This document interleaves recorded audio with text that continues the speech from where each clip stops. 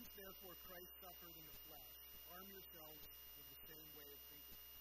For whoever has suffered in the flesh has ceased from sin, so as to live for the rest of the time in the flesh, no longer for human passions, but for the will of God. For the time that is past suffices for doing what the Gentiles want to do, living in sensuality, passions, drunkenness, orgies, drinking parties, and lawless idolatry. With respect to this, they are surprised when you do not join them in the same flood of debauchery, and they malign you. But they will give account to him who is ready to judge the living and the dead. For this is why the gospel was preached, even to those who are dead, that though judged in the flesh the way people are, they might live in the spirit the way God is. Let's pray. Father, this morning, as Pastor Adam preaches, would you empower him through your Holy Spirit to deliver to us the truth from your word. And will you allow us to concentrate and reflect on the truth of your word as we live as exiles in this age. We would do so mindfully and through the lens of Scripture and not what culture commends for us to do. I pray that you would give us wisdom and humility, that your Spirit would be upon us this morning. In Jesus' name we pray.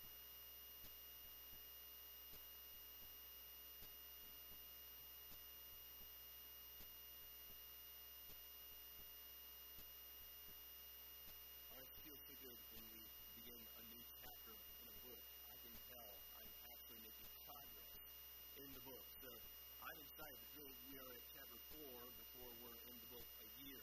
That, to me, is a victory. As we continue into chapter 4, I'll just lightly remind you that we concluded chapter 3 last week by tying the theme.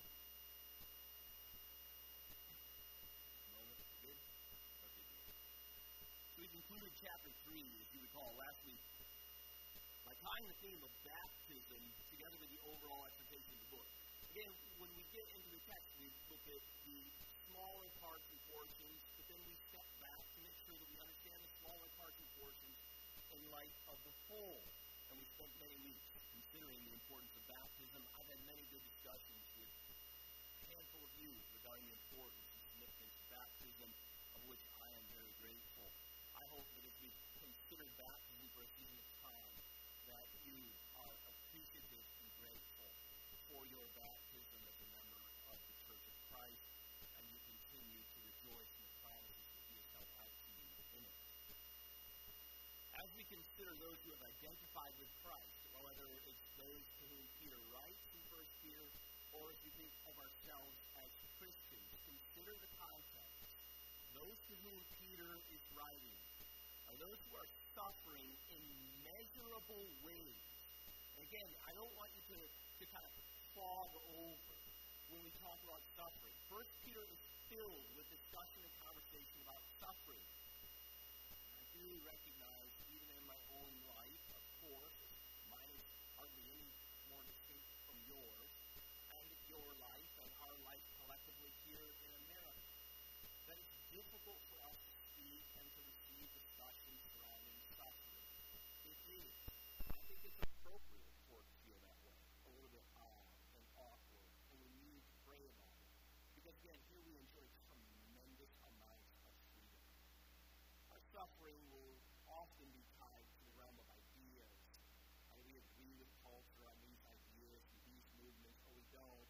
And the suffering that is incurred, I think it's fair to put the challenges we face under the heading of suffering. But I think we should just be a little cautious at the same time that we're not just complaining. Whether suffering is lightly experienced, or it can only be suffering if it is severely experienced, I'll leave that for you to weigh in your own conscience if the challenges you face as a believer is suffering or not. I will say, as we consider movement, I was speaking with a few people the other night and feeling like the world, as far as culture is moving, culture is how things define, the earth keeps spinning. It feels that in the realm of ideas we're reaching critical mass, that there's going to need to be a correction to the system if we're all going to remain the same. or critical mass, there may be indeed suffering ahead. Again, none of us are prophets, but I think we can at least, by reason, acknowledge it's going to get more and more difficult on Orthodox Christianity if indeed you're sincere about your ethics that flows from it. Those who Peter is writing to in his letter, the original audience, and then considering yourself as a fellow pilgrim on the way in union to those folks, because their hope is Jesus and your hope is as well. And so experience may differ. There is a gap there from time, space, and experience. But as you would speak to them, he speaks to you. Whether you're in suffering or you're forecasting suffering, or you unite to believers who indeed are or have been in the throes of tremendous suffering, those to whom he writes are suffering in measurable ways. It's tangible, in direct payout for their Christian confession and identity. Again, it's not because they're being cantankerous. You can look at the text and you see, why are they being so ostracized? Why are they being bullied? Why are they being cut out of opportunity? It's not because of their personality type. It's not because of their clothing, and it's not because of their school choices. It's because they're looking at actual behavioral sin patterns and saying, right? This is then incurring them in direct payout for not joining into the sin and the activity. It's accruing the suffering. And now as we approach chapter 4, Peter continues with the exhortation regarding preparedness for. So if you are a listener this morning, consider as he speaks to you in chapter 4, to prepare your mind for and to be ready to accept unjust treatment that is explicitly tied to the name of Jesus Christ. Again, I mentioned this is an important message for today about understanding the role of suffering and hardship in the life of Christianity. One theologian makes this remark. He says, suffering is a hardship that will recur whenever Christians are forced by their faith to oppose cultural values widely held in the secular world within which they live. I know for you, as he mentions, Christians will experience suffering whenever they are forced. Here's the key: by their faith to oppose cultural values. It was interesting. I didn't know that Val was going to share this morning about Women's Church Network. I didn't know the announcement just this morning. And as I was thinking, preparing this week on that statement, that my faith, what I confess, that content there causes hardship for me in the value system of our culture. Not that I just dislike something, or would think it's not prudential to do. It's not wise to live this way. That's friction right there. I'm saying, no, specifically something based on Scripture causes me hardship with the values of culture. I think, what are those things? Explicitly, in cultural currency, in the values of the age within which we live, that my faith, because I believe certain things about God and man and the world, it causes me hardship in the values of our society. What are those things? In my mind, I thought of worship. We don't speak about it often. And then in other areas, we talk about it all the time. Abortion's death cause is something that is a value in our culture. You can look in mass media over the last couple of years, and you see this is one of our prized possessions as a people in the West, is the right to self-deification, the ability to be God and say who is and who is not a human. To say this child gets to live and this child doesn't. And who gets to right decide? I do. And you can point out that this isn't, wait a minute, you can't call a fetus in this scenario and then a baby in this scenario. It doesn't work like that. It's not a wax nose. Yes, it is. You said I did. And then we have come around and said, yes, that is a value that we maintain and pulled aggressively to. And as Christian folk, we need to consider that and how we must address this issue when we run up against it. And our leverage that we can pull is the issue of voting. Again, what if you're considered a Neanderthal? Or you get a smear, you're a one-issue voter. Just because you don't know how to vote on anything else and you don't get all the other complex systems. They have you right where they want you. You're only this. What if it's true?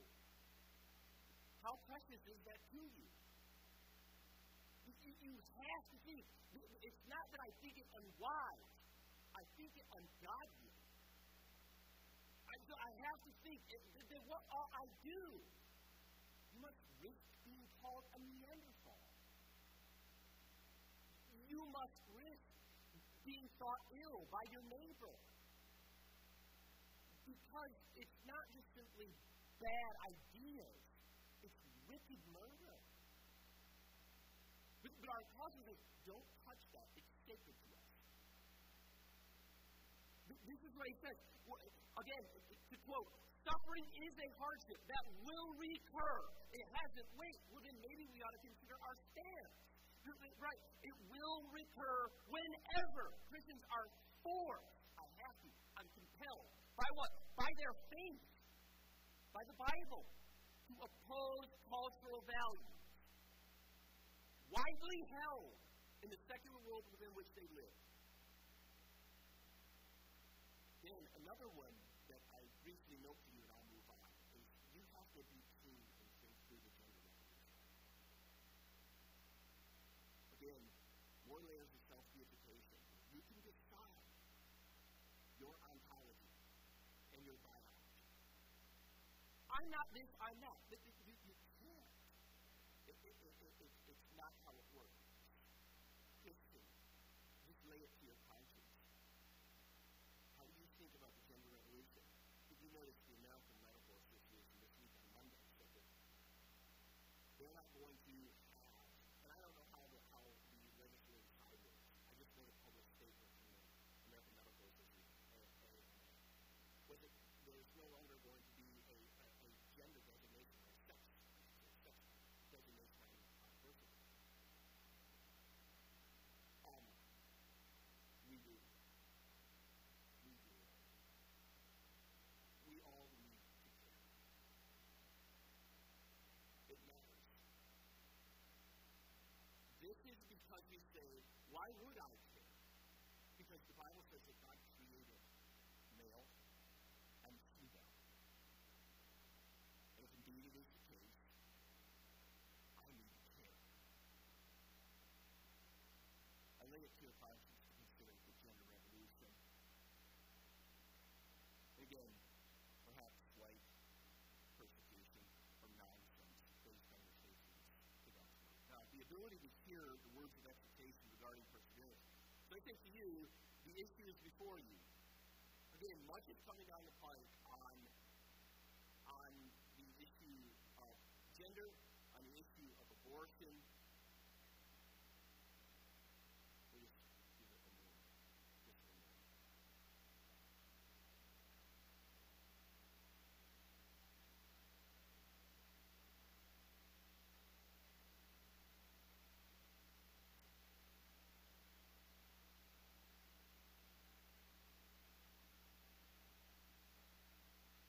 So if I lay to you two things, and there's many more, right?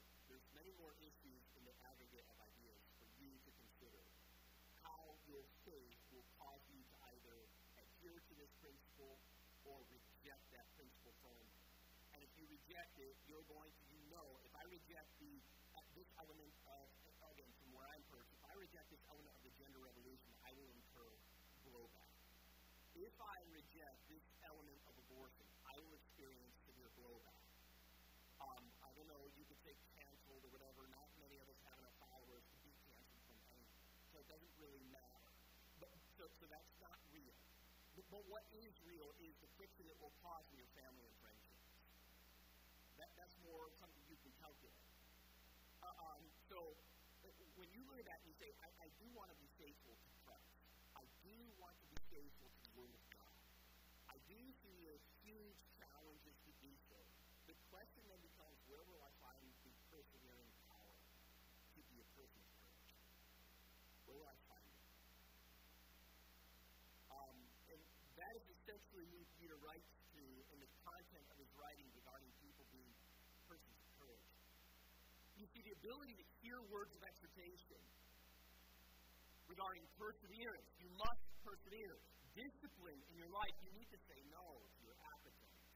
The issue of persevering through suffering and consequences.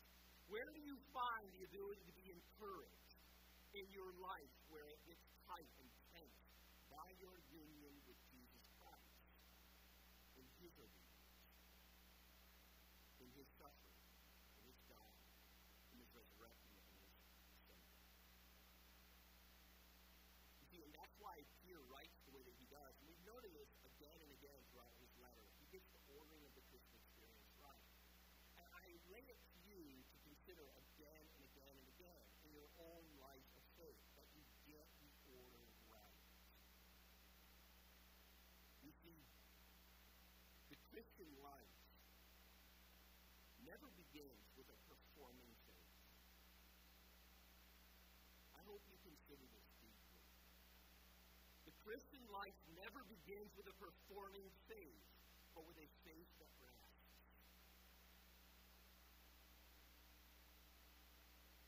Matthew 11:28. You remember, our Lord says this verse is often quoted again and again and again. But I say it to you this way. Again, the Christian life never begins. When you think about your life in the faith, remember, it never begins with a performative faith, but with a faith that rests. Matthew 11:28, our Lord says, "Come to me, all who labor." Do you feel that? Not come to me, all who perform. This is, come to me, all who labor and are heavy laden. And what will He do? You know the end. I will give you rest.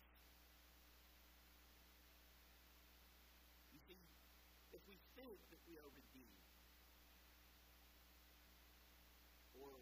and I don't mean that we might think it theologically. I know you don't.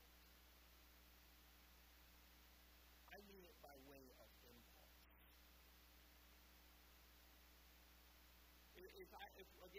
If we passed out a theology quiz, we'll have 5 questions on it for everyone who attended Sunday service this morning.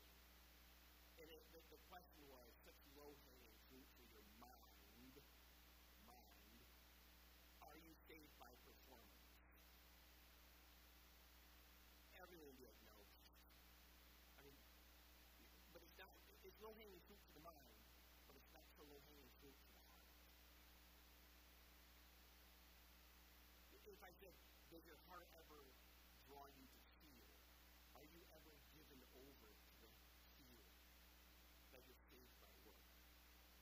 That's a different question. I think to all of us, we all at some level have marked yes. It's a burden that we cannot shake. But you see, if we think that we are saved by our imitation of Christ's suffering, then we have lost the gospel. Such an approach, let's say that we think we are indeed saved by performance, such an approach assumes that people are basically good. That perhaps you just need good advice, better encouragement, clear coaching methods.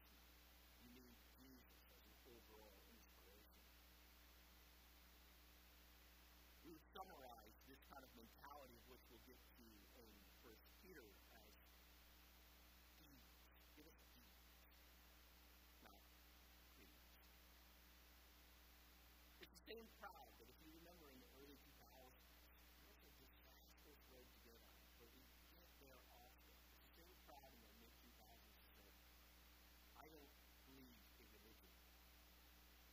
I believe in a relationship. But you see, the Christian life always begins by hearing and believing of who Jesus is and what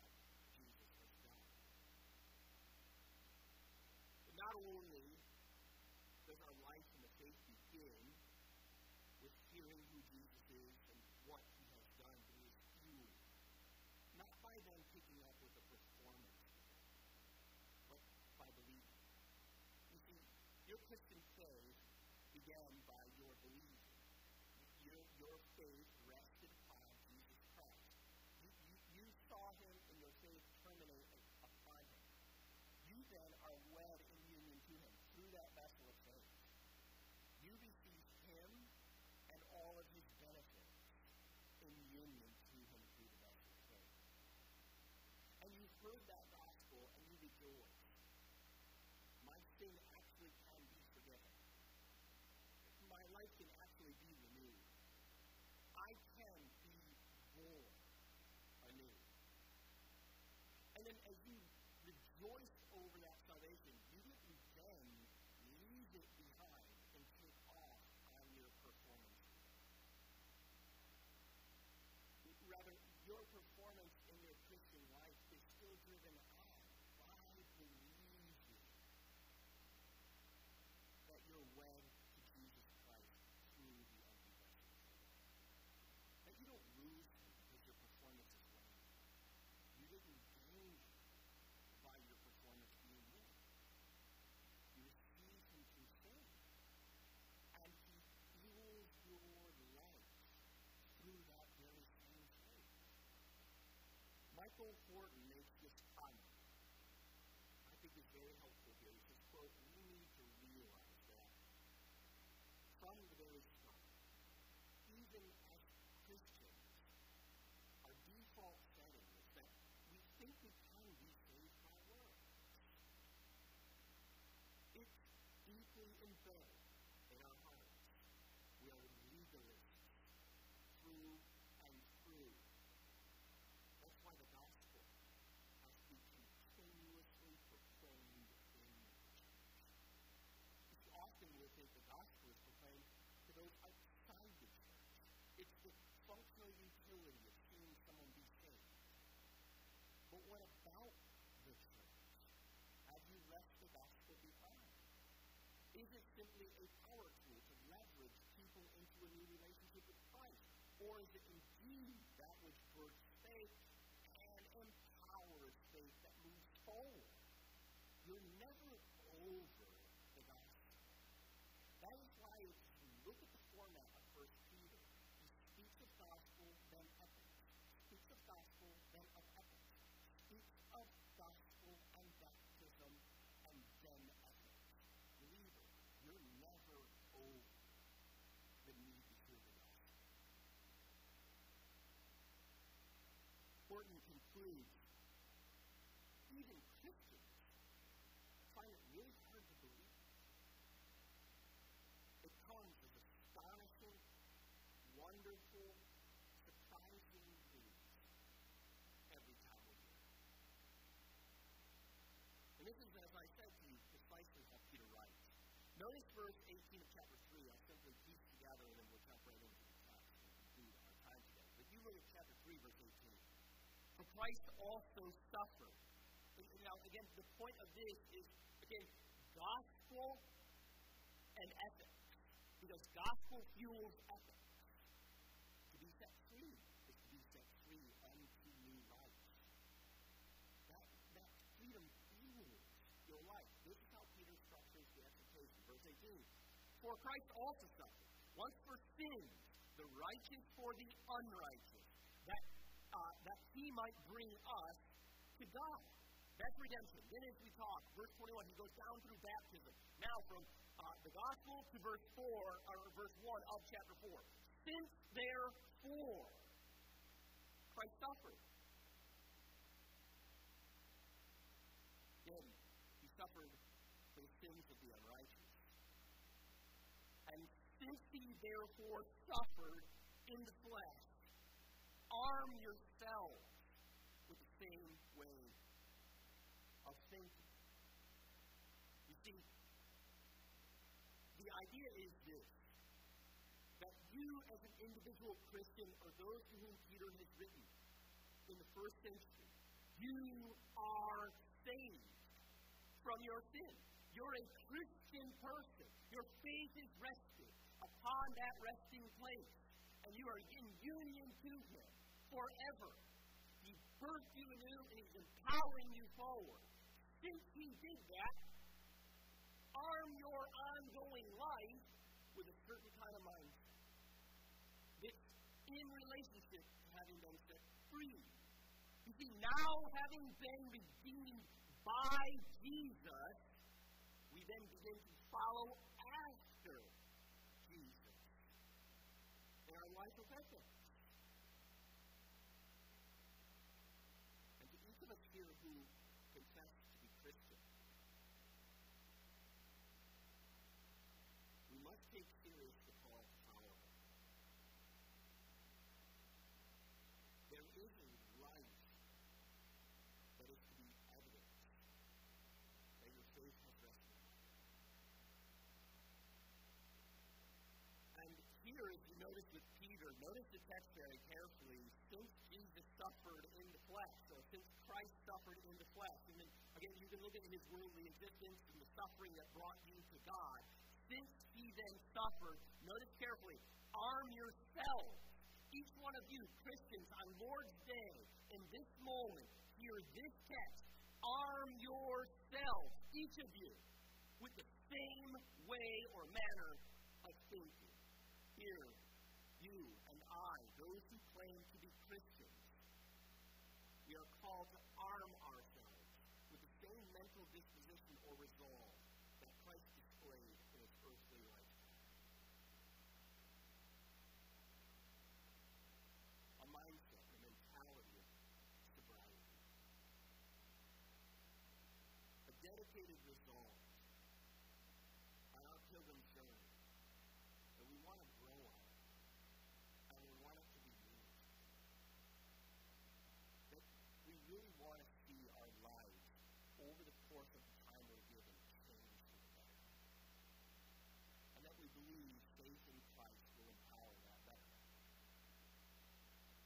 But it doesn't just happen. There is a manner of resolve that must be a part of your mind and life to see that fruit come to fruition. This is what he says. There's a constant remembrance as we look to Christ. You see, the suffering of our Lord, if you look at the text, since Christ therefore suffered in the flesh, the statement in the flesh broadens the suffering of Christ well beyond the moments of the cross. And that's where we typically go, right? And we glory in the suffering of the cross.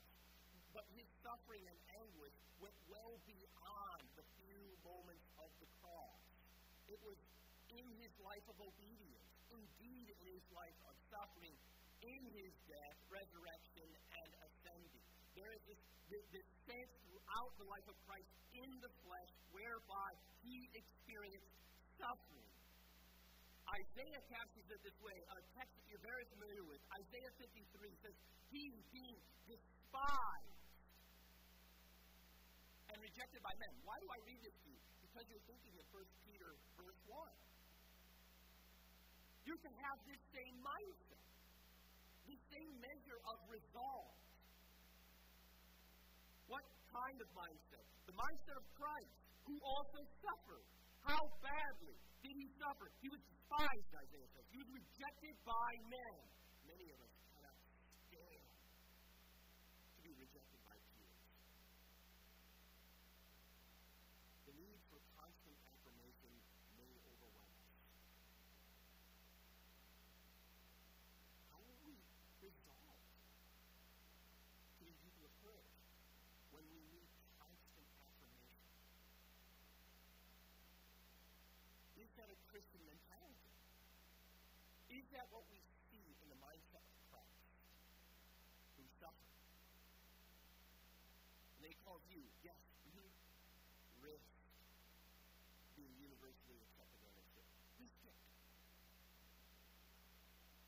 Again, for Christ, He was a man of sorrows, the text says, and He was acquainted with what in His earthly lifetime?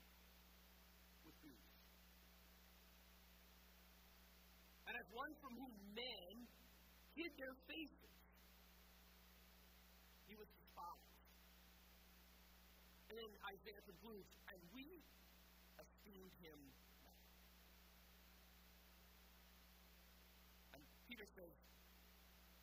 Since therefore Christ lived in this manner, since Christ suffered in his earthly vessel, Christian, arm yourselves with the same manner of disposition. And then we see as Peter describes that this mental and spiritual resolve that we as God's people are to cultivate and to desire, to imitate and to follow after. This measure of mental and spiritual resolve testifies to something about you. Notice what he says, for, he gives you the grounds to explain the idea of suffering. If you arm yourself with the same way of thinking, there will be consequences. Again, from Isaiah 53, our Lord took those consequences. How often we, his people, do everything to avoid them. But if you do share his mindset, there will be consequences. For whoever chooses this pathway, for whoever has suffered in the flesh, has ceased from sin. Now, some of the syntax and the grammar can be tricky there in the best renderings of English translation. The point of the text is not a statement of Christian perfectionism, where you've resisted long enough, you've earned your merit badge, therefore you're not tempted any longer, and you will not sin throughout the rest of your remaining lifetime. Even if that was a carrot held out, I don't know how many of us would arrive at the point to be able to claim our badge. So I would say we will never get there, not to mention that's not what's on the table. The idea is that you can resist to the point of finally never having temptation any longer and never therefore sinning anymore. That is not in the realm of possibilities to us fleshly individuals. It's not often, whether in this text or any other. Rather, the point of the text is that whoever does indeed suffer for their consequence of following Christ, they have proved that they really do hate sin and its consequences. They hate the items that bring destruction. And their display of hatred for them is not participating in them. The consequence for not participating is bringing them suffering. They're suffering in the flesh. Again, whatever it be. I don't know what the particular items were that was their direct one-to-one corresponding consequences. I don't know what it is. Many of us will face different consequences even within this congregation for different stances we take based on the relationships and the web of networking that we have. So the consequence will be different. Nonetheless, there will be consequences to being faithful. And whoever bears those consequences testifies in the bearing of those consequences they really hate sin. I hate it. I hate it more than being shamed and despised by my friends. If I had to make a choice between being universally accepted and understood or fighting sin and keeping it out of my life, the individual who faces suffering is the one who says, I would rather be a person who fights sin and its consequences than being universally accepted. That's what the text is saying. Again, you see the person who follows after the example of Christ is the person whose behavioral choices publicly testify to his hatred of sin as destructive consequences. Look at the text just briefly. I'm going to near my conclusion in a moment. But I do want to point out to you, look at the list. And again, it's not an exhaustive list. It's a simple snapshot of a life outside of Christ. Look at it beginning in verse 3. Well, I'll jump in verse 2, and you notice how they're broadly described as human passions. So you notice whoever has suffered in the flesh has ceased from sin. That's the consequence from not sinning, is the suffering that it's bringing into his life. But you notice verse 2, so as to live the rest of the time in the flesh. This is the individual's decision. This is the Christian decision. No longer for what? For human passions. What is the person who's suffering living for? The will of God. They're ceasing from the simple fruits of sin because they can see beyond the simple fruit the destructive nature. Look at the list. Abraham lives for the will of God. Verse 3, the time that is past. This is the person's life prior to having faith in Christ. That time is past. Suffices for doing what the Gentiles want to do. Gentiles are a statement of an unbelieving person. Look at the list. Living in sensuality, passions, drunkenness, orgies, drinking parties, lawless idolatry.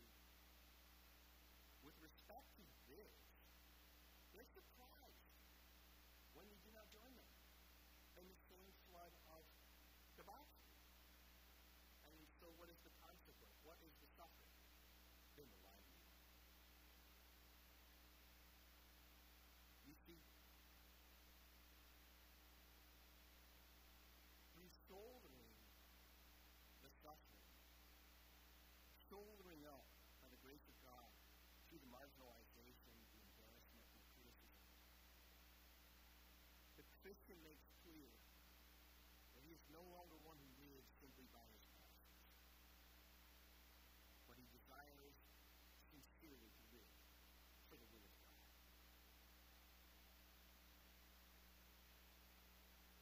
You see, the Christian at least ought have the foresight to be able to look, and let's pick one thing out. They're never standing alone, right? Drunkenness.